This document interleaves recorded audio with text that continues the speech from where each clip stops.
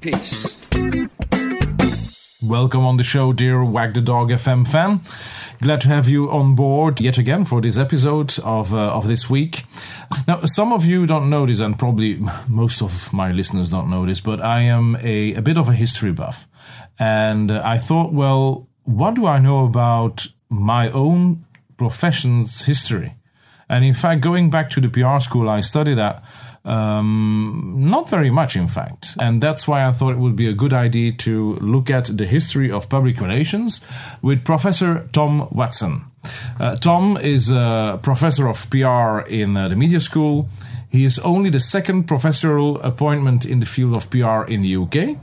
He's a corporate PR guy who now teaches, so he has a consultancy business background as well. He knows how the job is done, and he's one of the speakers and organizers, I think, of a big international conference about the history of PR next month, but more on that in the show itself. And we're going to discuss in this episode, the history of PR, where it all started, where it really became a profession, what the implications are of our profession's history on what we do today. We'll talk about ethics, about preparing the next generation of PR students and professionals, and many other really interesting things. So without further ado, here we go. Enjoy the show. Well, hello, Tom. Welcome on this edition of Wag The Dog FM. Oh, thank you. Great to meet you. Yeah, it's great to meet online, having this discussion. We'll be talking about the history of our profession of public relations. But you're not you're traveling for the moment, right?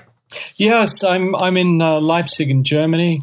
I've been spending 3-4 days at the University of Leipzig, which is one of the best PR and communication management programs in Europe. Mm-hmm. They also have a very good archive here of the German PR pioneer Albert Erkel. Yeah. And so I've been spending the last day or so going through the Erkel archive. Wow, that must be fascinating to go through archives and really look at those early signs of public relations. Yeah, I have to say he kept everything. He must have had a very forgiving wife or partner, because these files have sort of everything down to, you could imagine he went to a conference, so you have all the postcards, the taxi fares, everything's in there. Wow, right, so you get the whole atmosphere from Yeah. Nice. The whole man is there. Great. So Tom, I found you out, so to say, by seeing an update on the Facebook page of the Museum of PR, and you're running, you'll be present at and running, I think, the International History of Public Relations Conference in July. Yep, that's right. We started this conference in 2010, and this will be the 6th conference we've held. We get papers from around the world. I think this year we've got well over 40 papers being presented from speakers from around 20 countries. So it's a genuinely international conference, people coming from as far as New Zealand and obviously as close as the UK.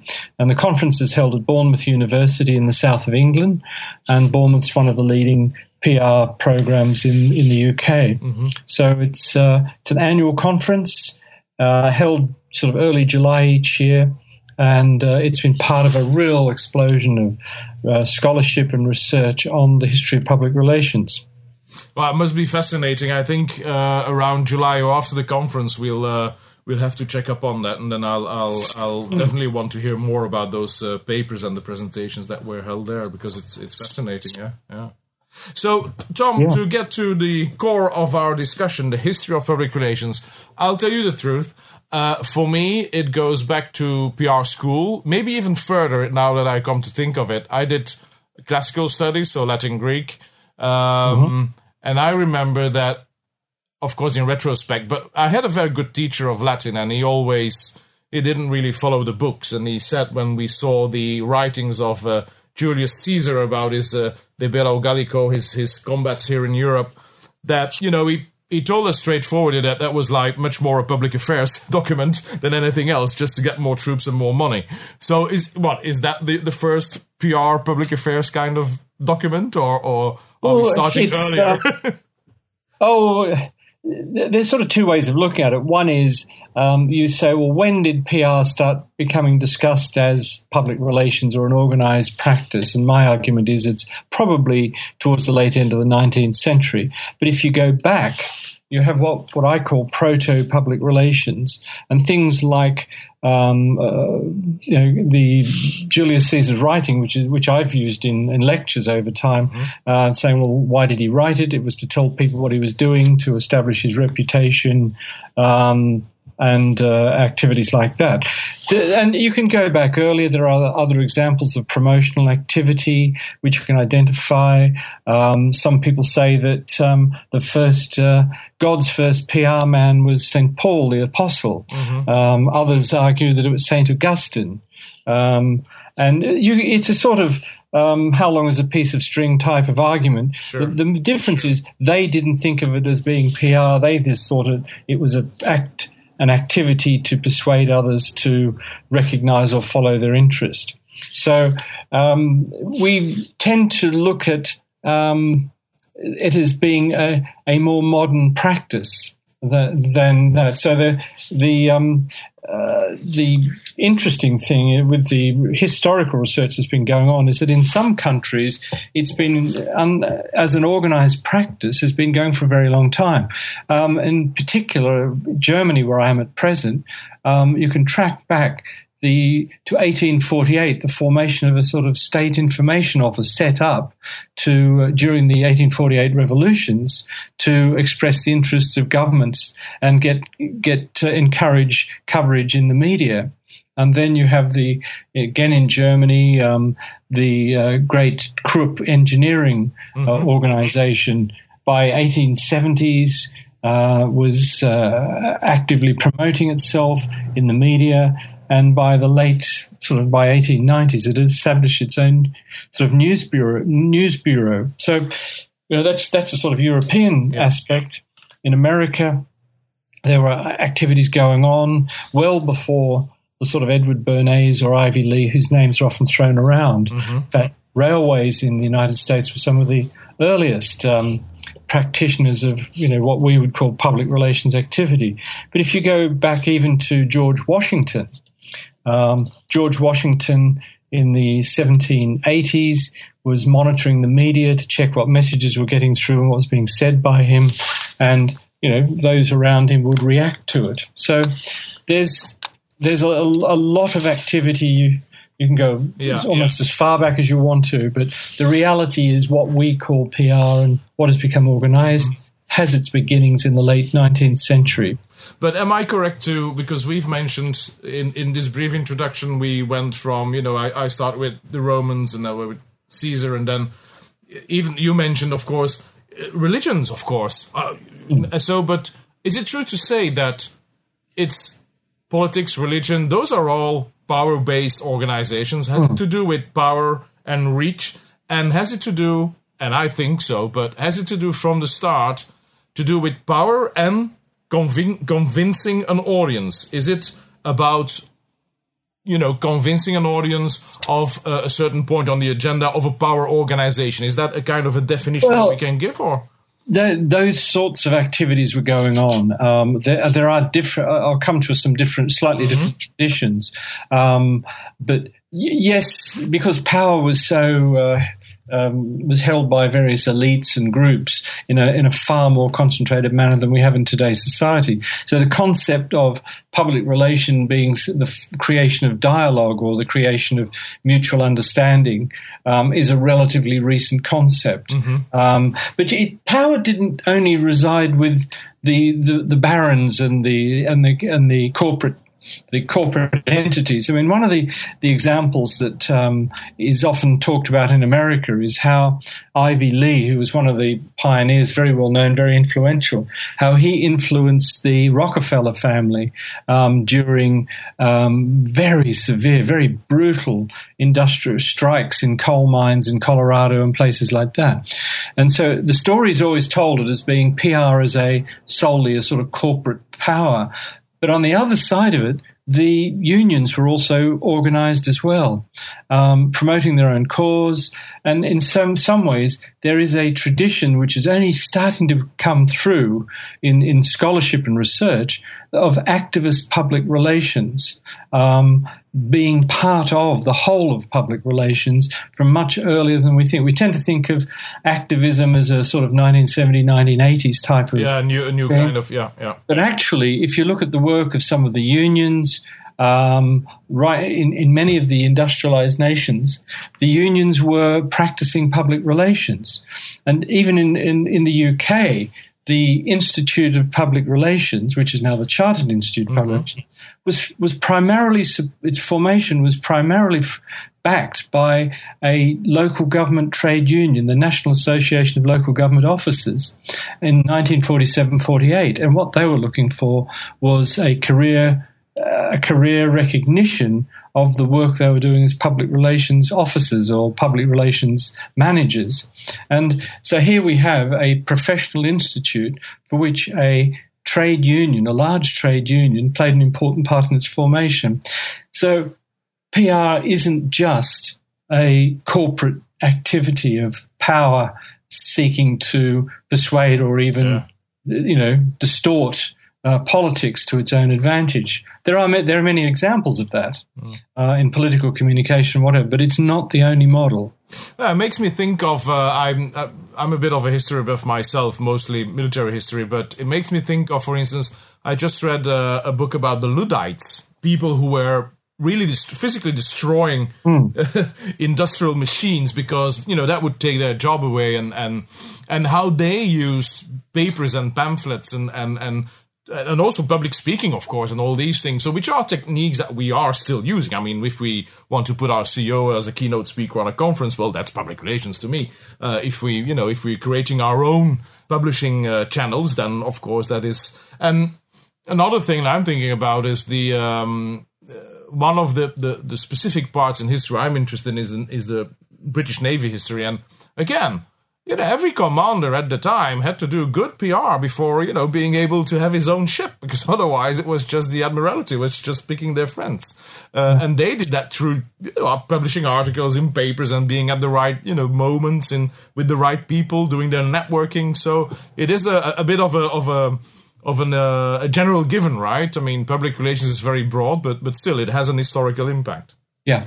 I mean, looking at just taking the naval example and looking at both the German and French naval expansion at the end of the 19th century, in the UK, the Navy League was established to support that sort of imperialist growth of the Navy against threats from, originally actually threats from France, and then again threats from Germany, and questions about Russia and all of that. And the Germans responded to that by forming their own naval support operations to get people to back it and to influence government to spend money.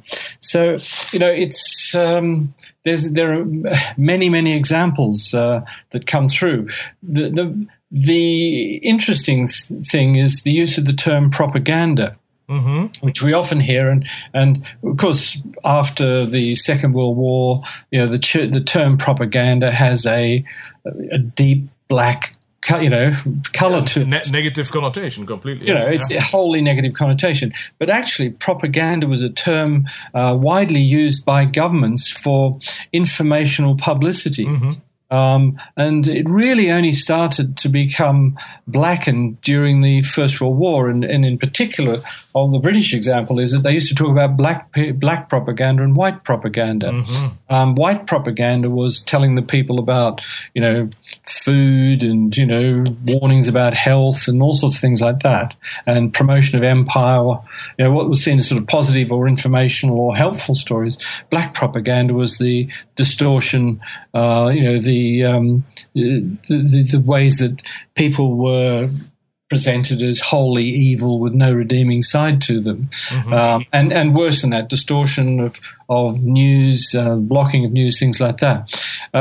So propaganda was seen as a part of public administration communication until these two world wars came along, in which case the pejorative meaning of propaganda has changed forever. Yeah.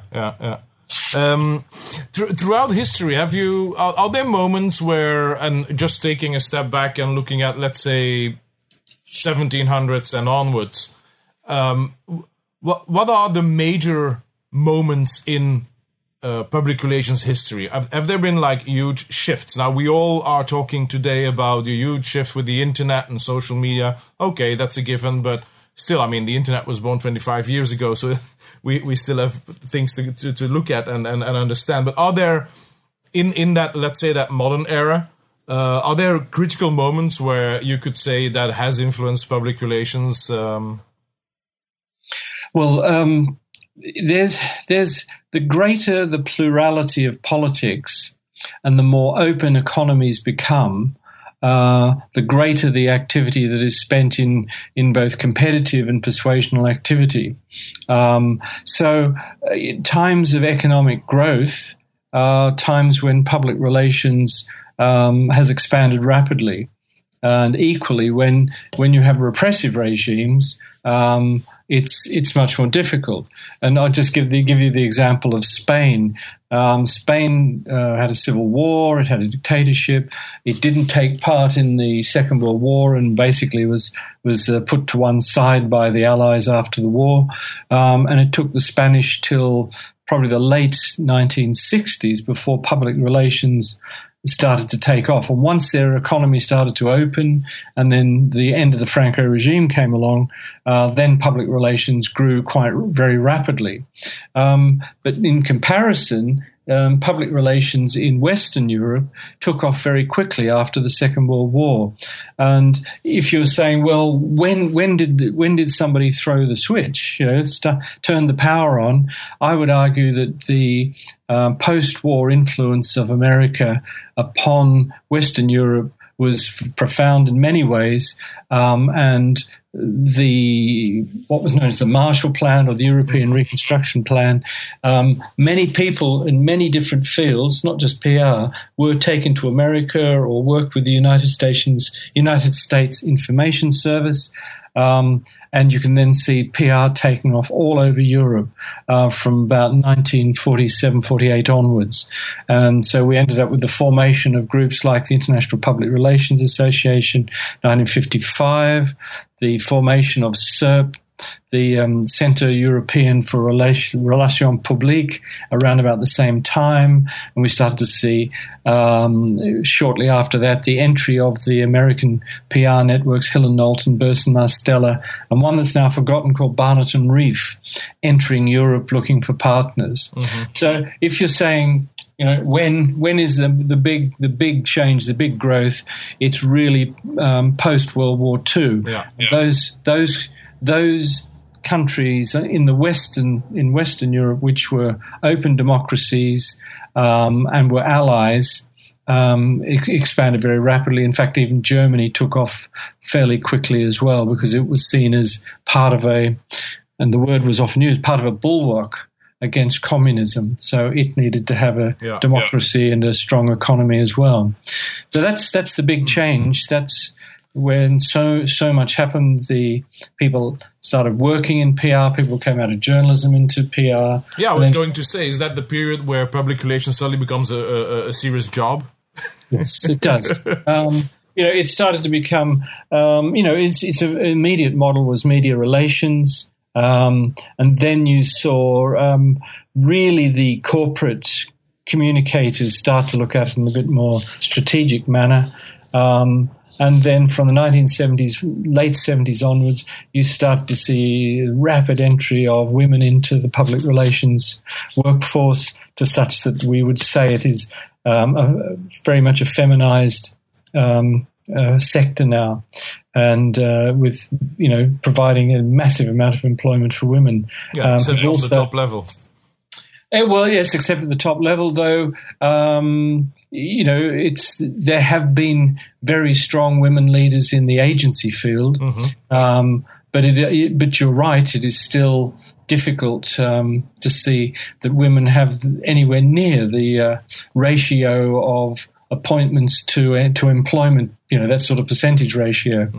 But that was the big change, and then that then rolled out around the world. So the 1970s became the era of agency expansion, but it was built on the top of the work that had been done by corporate and governmental PR people, then the formation of professional associations, and then education, and then really agency built on top of that. Mm-hmm. Do you see differences in geography? Let's say that of course, the bulk of the, let's say, the professionalism, the methodology of working comes from the US over to Europe after the World Wars, and then is there a difference for, I don't know, maybe in Asia or in other parts of the globe that you see?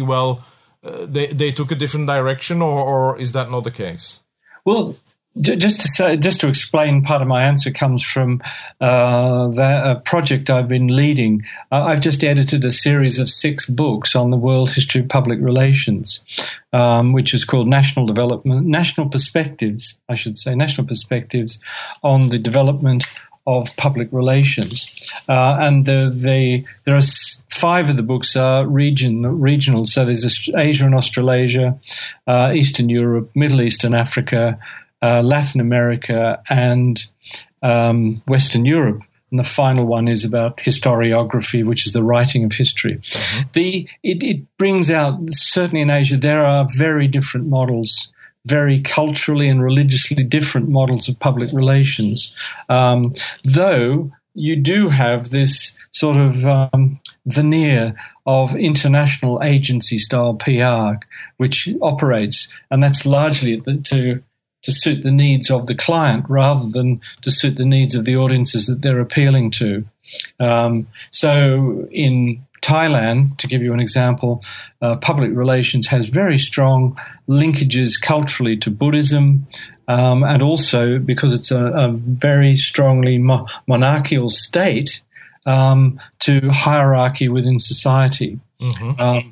If you come in with a sort of, whiz-bang Western-style PR campaign, it'll almost certainly fail in Thailand, whereas it might go down really well in the United States. It'll probably bomb in Thailand because it doesn't understand the cultural cues. And so Thai public relations, for instance, is quite different and historically quite different as well. And these examples, the Chinese market is enormous and it operates very differently to Western markets. The Chinese are now starting to expand outside their borders. And you can also see different models of public relations in Latin America, and to some extent in the Arab nations, because they again have a 2-tier PR system. One is for the international companies and the other one is to understand the cultural and religious needs of their societies. So it is very varied. There is no one model. And even though if we look at both Western Europe and Eastern Europe, where American models came in, they have been subsequently quite widely modified and adapted to local need, local understandings, local politics, local societies. Yeah, and that is, from my experience, that is something that I've seen. There's 2 conferences I go to every year. It's the summit of the European Association of Communication Directors, of which I'm a member, and then there's the World Communications Forum in Davos, which is much more international in the way that it also includes speakers from Asia, from Russia, from Africa, and it is. Again, last time, a couple of months ago, it was, again, so nice to see how, in a certain way, we do the same, we have the same profession, we do the same things fundamentally, but how we do that, with which kind of accents we do that, that is totally different. I spoke with the representative from the Chinese Public Relations Association, the Minister of Communications from Morocco was there. We had a nice speaker, which I interviewed for Wag The Dog, about cultural intelligence and differences in communication. So it is truly global and different at the same time. Yeah. So the way things have been taught, and this is, I think, one of the problems with many of the textbooks that we have. PR has been taught as a single model, with a single, and it's a very American model. And the Americans got in; they've written a lot of the textbooks, and their history of public relations is a wholly American history. In fact, there's a great belief in parts of the United States that PR is an American concept.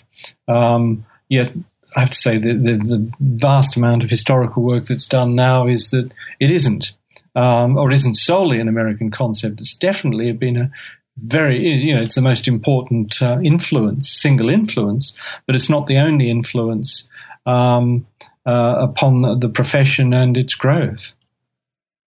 And because that is something, as you said, I mean, when I studied, all the books were based on American, that all of them were American models, writers. There was I think there was one book from a professor here in Belgium at the VUB, the Free University, but otherwise it was all, very much American model and all these things. Now, and even then, yes, it's a methodology. Yes, you have an approach, and yes, certain things. But at the same time, when you look at one of the things that is always being said, and I think it's an American who said it, is that all communications is local. So how can you then have, and that is also something that comes back in international campaigns. Can we have truly global PR campaigns where the idea behind that is, well, it's made somewhere and it will work everywhere, which is totally nonsense, I think. Yeah. But that is something that you see again in when the research pops up from a historical point of view.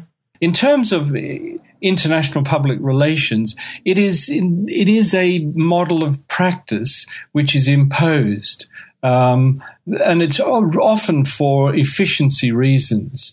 Companies can't run large campaigns in every country in which they operate. And so we often see what is called international public relations is actually adaptation of material from the centre for a local markets. And I know from our students getting jobs in many of the agencies, they find that one of their early jobs when they go there is revamping material that's come in from headquarters in whatever country the client is. But it's not actually saying, well, what is the need of the British market or the British audience, or who are we targeting, and things like that. It's saying, well, here's the pot of jam. Let's see how far we can spread without changing the jam. And that is often what is conceived of as public relations. And it doesn't work, and it doesn't work when countries in, for example, Asian countries with a lot of their tourism PR can get it quite wrong sometimes because they're talking back home. Actually, they're talking backwards to their sponsors and their governments rather than talking to the audiences that they're seeking to engage. So, it's the history of public relations at present isn't full of excellent case studies of long-term international PR campaigns. Now, that doesn't mean they aren't there. It's just that no one has found them yet. Okay. When you look at from a historical perspective, how do you see the use of technology today in communications? Not only, well, a big part, of course, is the so-called new thing, social media, which is again has been around for a couple of years now. But how do you see that as an impact on the historical line?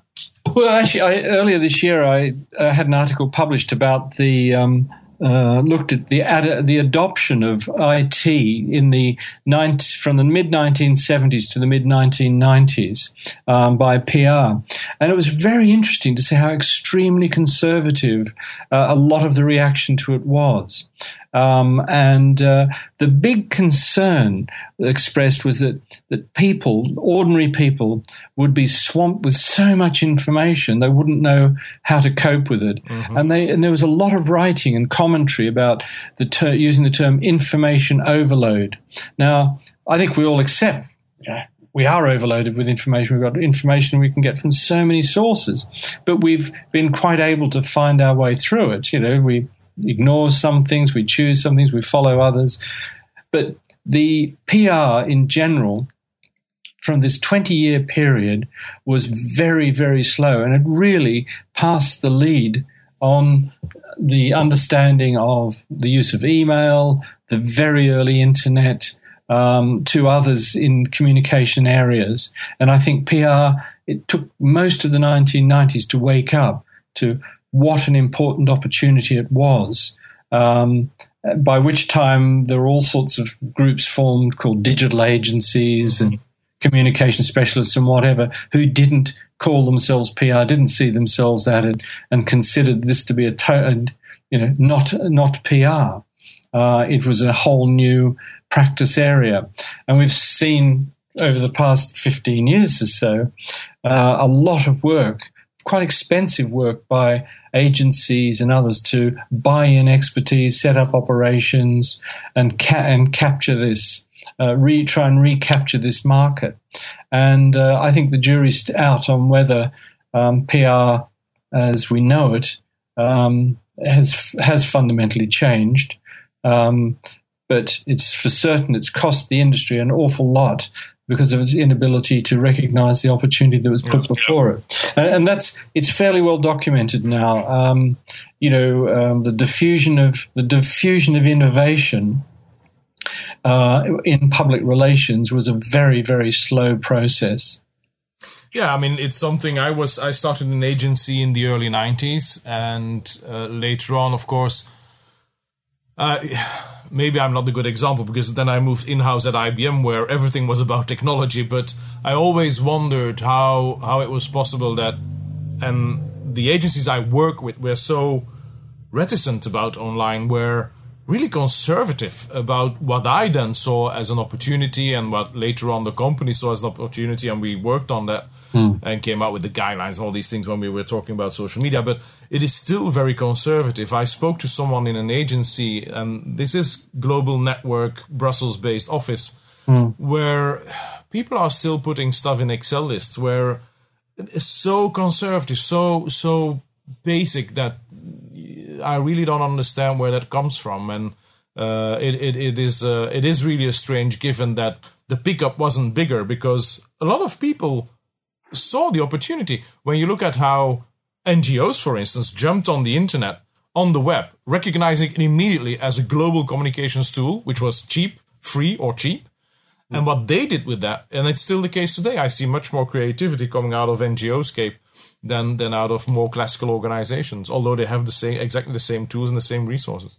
Yeah, it was interesting. I think the technology jump that PR understood was the fax machine. Okay. Because instead of having to, print off all these press releases, staple them, fold them, put them in envelopes, run them through the posting machine, rush off down and get them sent off, and then there was a question of when they'd arrive. The fax machine came up and you just put all the journalists' numbers in there and whatever and sent them by fax.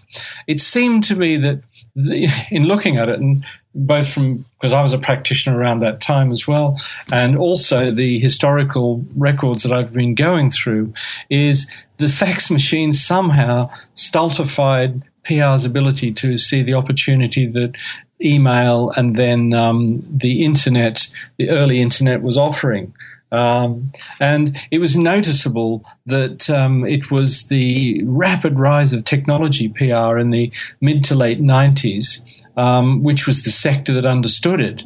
And that was a very different group of people, many of them not with any training in PR, but able to talk wirehead stuff with their clients.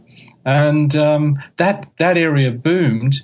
Whereas the rest of the sector sort of sat and looked and wondered what was going on. Yeah. Now, before we started the interview, we chatted a bit, and on my agenda for a next episode is a good discussion about ethics in our profession. If you put that in historical context, do you see where there are changes, or when did we start thinking about ethics for our profession? Was it something that was pushed upon, like, oh, you really need to have an ethical code in your profession because everybody's doing it or whatever? Or was that something, is it different from a historical perspective? When are we starting to talk about ethical PR or ethics in public relations? There was, in the United States, from the 1920s onwards, as they started to form their own professional associations, there were discussions about ethics there. But the real boom in ethics again came after the Second World War with the formation of professional associations. And one of the topics that all these professional bodies had was some form of code of ethics. And the one I've studied most closely was the Code of Athens, which was written by a Frenchman by the name of Lucien Matra and introduced by the International Public Relations Association in 1965. Yeah, that's the code. That's the code I got at school that we all had to sign. Yeah, that's right. So, but it was only called the Code of Athens because they had a meeting in Athens which agreed it. So it was it had nothing Athenian or philosophical, though it was based very heavily on the UN's Declaration of Human Rights from 1948. The trouble with the Code of Athens was it was totally. It was impossible for it to be implemented as a practical ethical process. And even from the very early days, IPRA had great problems with some of its own members saying, look, we like the sentiments in this, but actually it doesn't work. And they pointed up many problems with it. And you might be amused to know that in the period from 1965 to 2002, which is a period of the International Public Relations Association archive that we hold at my university, not one member of IPRA was pulled up on any form of ethics complaint, and that's a period of 37 years. Now, I know the people in IPRA are probably very nice, very able people, but it's almost beggars belief that no one fell foul of any ethical issues according to the Code of Athens. So one of the things that history tells us is if you're going to have a code of ethics, it's got to be workable and it's got to apply to real lives and real situations. Whereas the code that Matra wrote was wonderful in its sentiment, but actually had very little to do about the normal practice of the relationships between clients and PR people and PR people in the media and PR people and with each other. So it's a constant issue. Now it's bedeviled even more with the internet and social media and the ability that people have to act in deceptive and very difficult to track manners. But still, at the heart of all ethical processes are issues like truth and fair dealing, that you act honourably, you tell the truth, and if you don't, you should be somehow sanctioned if it can be proven.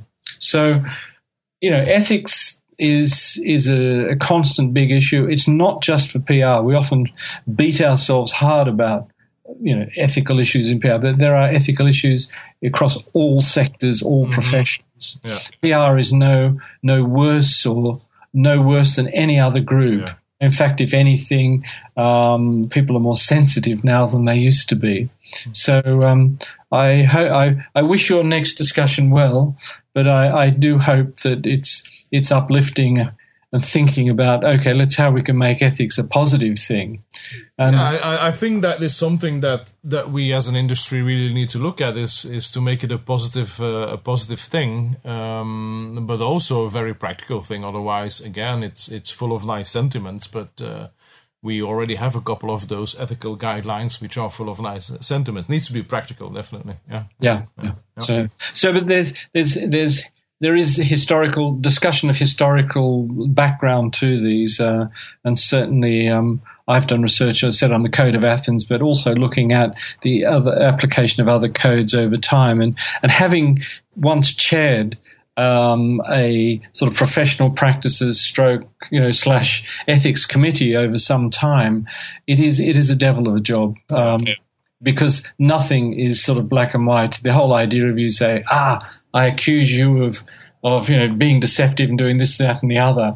It's extremely difficult to get solid evidence. And even if you work on the civil standard of balance of probability, it's still a very tough area to work on. So, in fact, the sort of thing that worries me more than sort of great big ethical issues is the ethical pressure that's often put on junior staff who are encouraged to undertake practices which they are very worried about because they feel they're not ethical, and they're told that if it's my way or the highway type of attitudes they get from managers. And my work with students has nearly always been around how do you resolve those ethical challenges that you will face, which are outside the big issues that codes look at, but are about your personal integrity. But you see, the thing is, I had a discussion here with a couple of Belgian PR schools, and one of the things in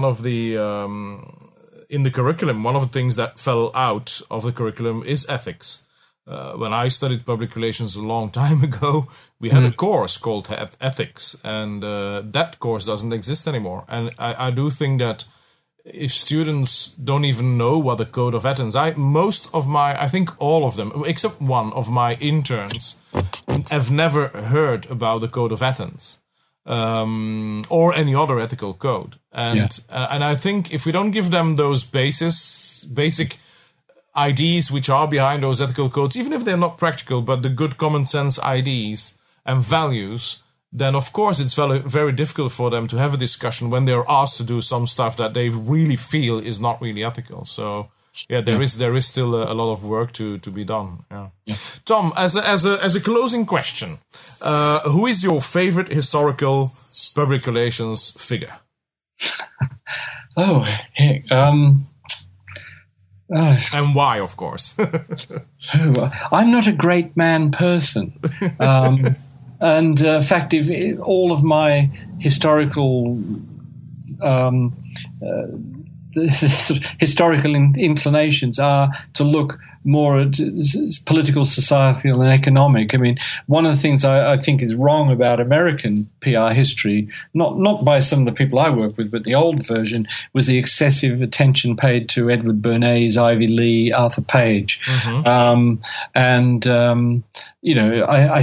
think they're overweighted in these things. So, to be honest, I don't have a favorite person. And a moment, maybe? A historical moment? Or a change or an impact in the profession at a certain given time in history? I have to say I've always been very impressed by how in Germany, the industrialization of Germany in the second half of the 19th century led to the development of really quite sophisticated corporate communications. So I wouldn't say it's favorite. I have a grudging admiration for companies like Krupp and others like it, who saw the opportunity that good communication would offer them and establish their reputations worldwide, and far wider than just their home market of Germany. Yeah. In fact, Krupp's great stunt, and maybe this is my favorite moment, which was sort of promotional, was it somehow put together a 2.5-ton block of steel and took it to the Great Exhibition of 1851 in London, and that was the real showstopper, this incredibly dense steel that they were able to make, and that made their reputation for a long time. So whether you call it PR, promotion, all of those things, it was very clever and ahead of its time. They understood the value of good PR, good media coverage, good events as a whole package a lot earlier than many of their competitors. Well, I'm glad you mentioned that, because then I invite you to listen to one of my earlier podcast interviews with one of the global communication directors. I interviewed Louis, who is based in Germany, and he's responsible for the global communications of their elevator business. And I think the way these people talk about public relations and the passion they have for the job is probably something that, comes back from the time you just mentioned. Yeah. It's. I mean, yes. So let's say that's the historical element, because it set the baseline for so much that followed. Great, Tom. Again, remind us when the international conference is. International History of Public Relations Conference is on July 8th and 9th. It's at Bournemouth University in the south of England. It's a short walk from the conference to the beach. Nice. And it has speakers from 20 countries or more. Okay, and that is open to all, right? Yes. If you go to historyofpr.com online, you can register and join us. Great. I'll put the link definitely in the show notes. And thank you very much, Tom, for doing this interview. It's a great topic. I hope we can do this again, and then maybe take a certain period and discuss history, because it's great to see what's happening both now, but also what happened and how we can learn from the things that happened in the past. Yeah. Okay, thank you. Thank you very much. Bye-bye. Okay, bye. That was good, Tom? Yep. Yeah? Good Yes, chat. that's fine. Shall I send you, you want a photo and a short... Yes, please. So a backgrounder, a good picture, and then any links that you want to share. So in the show notes, at the end, I always put... the links, things we discussed. So I'll put, of course, a link to the Code of Athens and a couple of things that you mentioned. But if you have stuff that you say, well, this would be interesting in the context of this discussion, then I'll put the link in the show notes as well. Okay. When do you want it by, apart from 10 minutes' time? No. Normally I record my podcasts week in advance, but I have some rescheduled. So I'll probably publish yours next, which is on Monday. Mm-hmm. Okay. So whenever you have time between now and Monday, it goes online at 9:00 Brussels time. It's edited throughout the weekend, but again, that doesn't really impact show notes or links that you would send me. So yeah, whenever you have time, just send me an email with the things. I'll try and do it tomorrow morning, because I'm jumping on a train at lunchtime to go back to Berlin, but I can go use the university system and find some of the things I want through that. Yeah, sure. And otherwise, point me at stuff, and I'll pick it from there. Whatever is easiest for you. Okay. Anyway, and I'll send you an email when it goes online with the link, so you have it. And nice talking to you. Nice to have met you. I hope I'm going to check if I can make it to the conference, because I'm really interested in that kind of topic on our profession. If you go to the conference website, there's a heading on it, on the tab across the top. It's not a very sophisticated website. It's got a tab on the top which is called Proceedings. Mm-hmm. If you click on Proceedings, you'll see that for 2015 there's a list of the abstracts, the short introductions to what the papers are about is all there. So there's 46 of them. I think 44 speakers are coming. We've lost one or two. Yeah. But so that would give you an idea of what's potentially there to see and hear. And shortly we'll have the final conference program online as well. Great stuff. Okay, Philip. Okay, thank you very much. Have a good evening. Okay, bye. You too, bye-bye. Hope you enjoyed this episode, dear listener. I know I did. I'm making a note in my agenda to talk to Professor Watson again after the international conference, so that we can zoom in on a couple of these research papers on the history of our profession. Really like that. Next week, Monday, next episode, I'm a bit confused. I don't really know what's on the agenda. They've been taped, edited, and ready. But you'll discover that. I mean, why should I tell you what you're going to hear next week? So that way, it stays a surprise. So, if you like the show, of course, please give a review on iTunes. Very important. And to close this one, I'll give you a beautiful quote of Lord Acton. History is not a burden on the memory, but an illumination of the soul. Till next week, do the right thing.